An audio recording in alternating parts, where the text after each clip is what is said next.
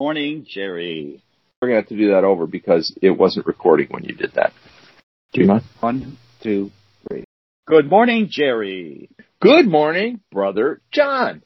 Hey. So, crazy day, huh? By the way, what are we? We are the other people. Well, don't we have a name? We are the Bro Show. It's a show made up of two brothers who actually biologically linked, genetically linked. I'm Jerry Daniels. I'm John Daniels, and I would like to say that it's questionable about that biological linkage, but that's another show. Oh, we do have a convoluted family tree. I will admit to that. But most of that happened after us. We're not part of those twisted branches. No, but we've got some pretty gnarly branches in our part of the tree too, though. I got to admit, we're brothers. We have a show. It's called the Bro Show. We talk about three things. We talk about a story regarding an animal that is designated as the seasonal animal, the animal for the season that we're in. We have seasons every 6 months on the Bro Show. So we have an ox this season. We have an ox story. We do a word, right, John? We do. The bird is the word. Yeah, all good. Okay, so, and we also do two takes on some issue, and we got a dandy this week. Oh, my God. So, that's who we are. What are you wearing, John, shirt-wise? I am wearing the Ox shirt. I'm proud to wear it. The design is incredibly good. I mean, when you wear this shirt, you feel good. And you know that when people see it, they look at it and they become very envious. They do. And then it makes you even feel better. It's the Bro Show Season of the Ox t-shirt. And it is colorful. It is complex. It is striking. And it is this season's t-shirt. Rip-off. Yes, it is. Yeah. Good, John. But within the realm of legality. Because we're using the U.S. postage stamp for the year of the ox. Just like we did it for the rat. Now we're using it for the ox. Yeah, we are. And again, consistency. And look, for once, the USPS has delivered an incredible stamp. They have. If they can't deliver mail, they can at least deliver excellent design on their stamps, their commemorative stamps. If I'm not mistaken, they ripped it off from China. That's a thought. Oh boy. Okay. All right, where there's a will, I want to be in it. Okay, so. Very good. We're having a very jovial morning, that's for sure. So, I guess we should say a word or two about sponsor. Yes, I Live Here Too t-shirt. It's hosted by Bonfire. All the money from this sale of this t-shirt, which has a handsome picture of a wolf on it, and the wolf is saying, I live here too. Don't tread on me. Very good. All right? So you get this t-shirt. All the money goes to the Center for Human Nature. All of it, 100%. That is excellent. I mean, I get such a pleasure as the accountant, office manager, but when I see that check come through and I'm able to then deposit it, you don't know the pleasure I receive from that when I can see it's coming from Bonfire. That must feel good. That must feel good. Hey, listen, when you're an accountant, it doesn't get much better. When you're an accountant, you count. Okay. You sure do. All right. So what do you say? You ready for an ox story? Yeah, you know what? The fact is that this is a very, very challenging story as far as I can tell, because as we take a look at ox, what we try to do is we're trying to get more of a traditional story. So there's a saying that comes from the Bible. It says, whose ox is being gored? And it's an expression that quite often you could Google it, and once you Google it, you come up with all these different explanations. But if you want to basically pare it down to the basics, it's saying that when a person is wronged, that person has a feeling with respect to what happened, and another person's perception of what happened to that individual is going to be it could be a lot different. And so that's where the saying comes, and perhaps you could come up with an example of it. There's a lot of them out there, and every one you look at is kind of a little bit different. Yeah, they are. The basic thing is you've been wrong. So one party has been wronged. Another party did the wronging, and there must be a remedy. And there's 129 citations in the Bible of bad stuff that happens with oxes. You know what's really funny about that whole thing, what it relates to the looking at those, because what I did is I went to a website called Just Bible, and I found that within just Exodus, there is about 20 of these various scenarios that they use, and they pick the one with the goring because it's, I guess, the most exciting. But I know we don't have much time, but I feel a need to at least mention one that it's the standard covet one that, kind of hangs in the Bible a lot. Yeah. And, say, they shall not covet thy neighbor's house. They shall not covet the neighbor's ox. Yeah. They should not covet the neighbor's ass, and they should not covet the neighbor's woman's ass. Whoa. That is sweet. So get back to that Bible. That's that sounds where like it pretty starts. Good stuff. That's where it starts. Yeah, I mean, it is. And my feeling is that I went to the more contemporary version of the Bible to come up with that verse. Because I feel that quite often the wife is left, in the background, and I think that the wife should have her own ass. You know what I mean? She should be able to have an ass. No comment. I'm not going to make a comment because all the people who love the Bible are going to hate our asses. Okay, so that's the most important thing I got out of this topic. You did not do a good job. Okay, so here's the deal. Thank you. You're welcome. We got this from Nate McClure, one of our high school classmates, and he was kind enough not to recommend it as a topic. He has more sense than to do that because he knows what we do with topics. So, but what Nate did say, he made a joke about the year of the ox, as long as you don't gore someone's ox. In other words, as long as you don't piss someone off, is what he was saying. They basically told us not to use this. In a way, we are disobeying certainly the spirit, and hold on to that word, John, the spirit of the ox in the Bible. And his comment, too. We're really dysfunctional people, and I'm ashamed in a good way. I wear it like a badge. You do, don't you? Badge of honor. You are. Yeah. You're troubled this week, that's for sure. Let's get on to the word. Yeah.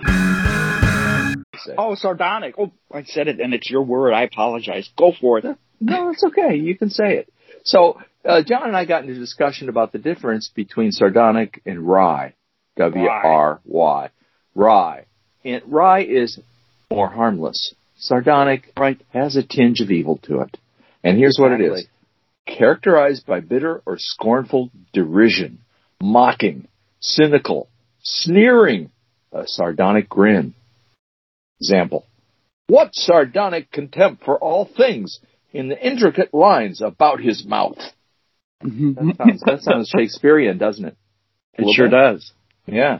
So anyway, I ran into this word in a book called The Knife of Never Letting Go by Patrick Ness. And this series of books he's wrote has become a movie called Chaos Walking, which looks like a very interesting movie, by the way. So anyways, I'm starting to read the books. My daughter got it for me as a present, and that's where I ran into the word. That's my story. Very good. I watched a movie called Mr. Sardonicus, and it all was built around the fact that this guy had a very evil grin on his face. So I think it really, as much as Rye has an element of facial characteristics, I think it's even more emphasized in terms of sardonic because it has this kind of evil nature to it. Think of Rye and you kind of, somebody says something, they kind of roll their eyes. They kind of roll their eyes and, their head, oh yeah. Yeah, it's more whimsical, right? Exactly. A little bit. Yeah. Eye rolling. It's more harmless. So, you know what? Let's not put it off any longer. We have got... Oh, I can't wait. We have got a topic for 2 takes that I'm almost scared to. I'm almost afraid. John. You've scared me this morning, by the way. It is. It's in the green room. It's a challenge. You were off the rails. In the green room. I was off the rails.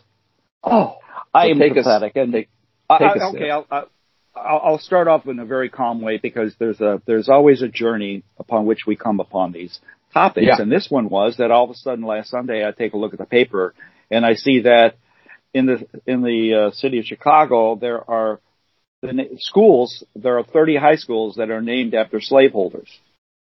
So right now we're on the journey is to the fact is that they've got to look and come up with with new names for these schools.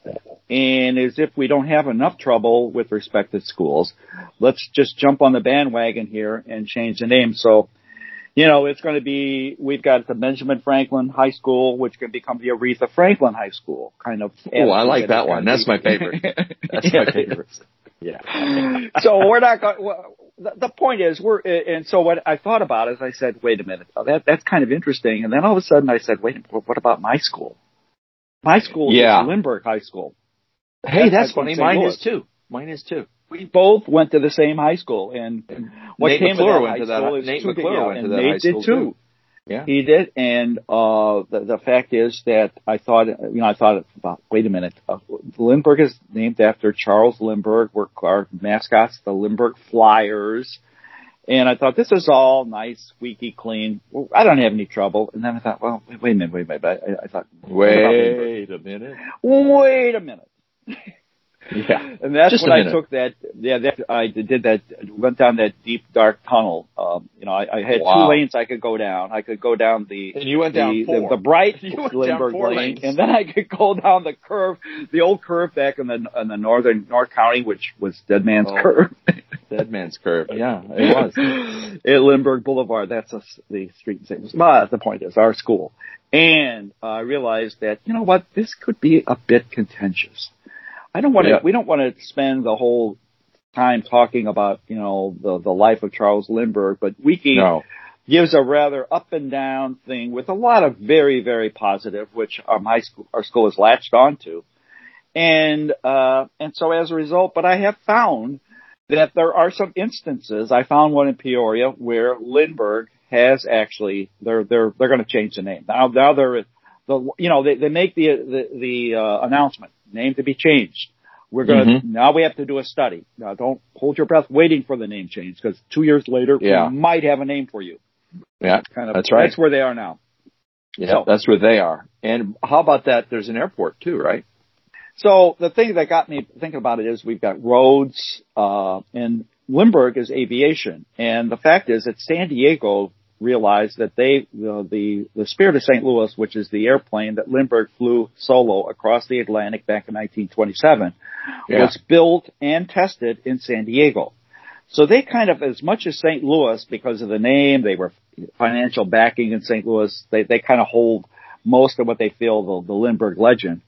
San Diego feels that they've had a piece of it too, and the name of their airport through 2012 was Lindbergh Field.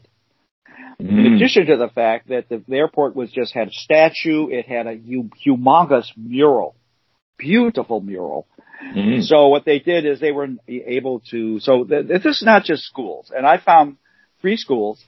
So the airport has kind of been able to, in a very subtle way, through construction, they've said, look, our airport is more than a field now. We have modernized to the point that we are an airport, international airport. Therefore, we're going to give you a name that more fits the physical facility that we have built here, which is incredibly beautiful. Well, by the way, there's still a little airport as far as I'm concerned. That's just an aside. Okay. And so then, it's you can see the way they've been able to do it. If they're going to do it, they've done it in a way that's pretty subtle, and I respect it. Yeah. So I'm not really. I can't jump on the bandwagon and say, you know what, I'm going to be an activist. I'm going to be out there on the front. I'm going to be with the placard in front of on Lindbergh Boulevard in front of our school and say, look, we've got to change the name of this school. I can't get excited about it, but I think we need to be ready. We need to be ready to make the change. We've got to be proactive. I don't think we should be waiting 2 years. We should have a name in hand. I think so too. Personally, and I think the take here is I've got a name, and maybe you can come up with one too. My name, I feel, is we should call it Cardinal High School. I took a look. Now, what's your thinking behind that, John? Well, here's a couple things. Number one, what you got to do is you got to take the naysayers and satisfy them. So somebody's going to say, "Oh, in other words, you're going to make it a Catholic school, huh?" I said, "Well, wait a minute. See there, yeah." So wait a minute. Let's cover that base.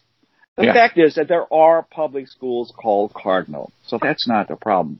In addition to the fact, I think it's best for us to be safe. Let's not get religion. Let's not get people involved. Let's keep it with plants and animals. The cardinal plants and animals. Bird. It is a bird. Animal. It's a bird. So non-human animals, by the way. Let's get those humans out of the equation. They can't screw up. Yeah. You know, a cardinal will not go over to Europe during the middle of World War II and give the Nazi salute and take take that wonderful flying cross medal. Let's not get into the dirt there, but I appreciate it. I like it. It's okay. So again, there's another little thing here that really makes this transition smooth. What's that? The fact is a bird flies. The mascot, the nickname of the school is the Flyers. That's the name of the football team. Yeah, it's a natural. And, it can be sort of like the basketball team can be flying high. They can. Or you could not even just call them the Cardinals. You don't even have to call them the Flyers. You can just call them the Cardinals. It works. Exactly. It is so good. It may surprise you to know that I have another take on this, by the way. I want to hear if you've got another idea, I am going to be very open-minded, even though I'm a baseball nut and I like Cardinal. Go ahead. I like Cardinal too, to tell you the truth. And it works for everything. It would work. And I like the theory behind it more than anything. I'm going to take a more cowardly approach. My cowardly approach is this.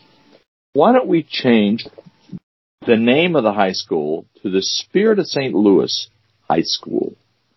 And you bury the fact that that's the name of Lindbergh's plane, and you just go with Spirit of St. Louis High School. And they are big on what, John? They're big on spirit. Big on spirit. And spirit is a good thing, right? I agree. So here's what we've done. What we've done is we've taken the person out of it, the individual, and what we've done is we've placed all the emphasis on the airplane. And what makes this, I kind of like this. You know why? Because I would love to go into the opening a hallway with the open very much, and all of a sudden look up and see an airplane, that's being hung down. I'm not even thinking. I'm going to get rid of the airplane. Sorry, I'm not that cowardly. I'm going to actually get rid of the airplane. Just call Spirit of St. Louis High School. Leave the airplane out of it. Leave really? Yeah. Well, you know what? I like it's a good name. It's a good name. Because that way what you've done is you are really taking the most cowardly approach, because what you've decided is that what we're going to do is we're going to take any emphasis on the whole thing. Whole thing what Lindbergh did, the achievement's out the window. We're more interested in spirit here. Spirit. Okay. I like it. Yeah, and you could say, hey, the high school used to be called Lindbergh High School, but he was such a jerk, in his later life, that we had to take the name down. But we like his plane, and we like his spirit when he went across the Atlantic. Of course, when he got there, he turned to crap, but really, his achievement was great. We've got resources here to check these things out, the Cardinal and the Spirit of St. Louis. And I think we need to warn our legal counsel. Well, they've been working all night on the trademark of this, by the way. But they were working on the Cardinal one, and now they got to move over and work a little bit more on the Spirit. It's a little bit something it's not last minute, but it's later. It is. Here's the problem. What? We might have some trademark problems with Spirit of St. Louis. Well, it's a high school. Why? They can get away with murder. What? The basketball team. The Spirit, the St. Louis. Oh. Yeah.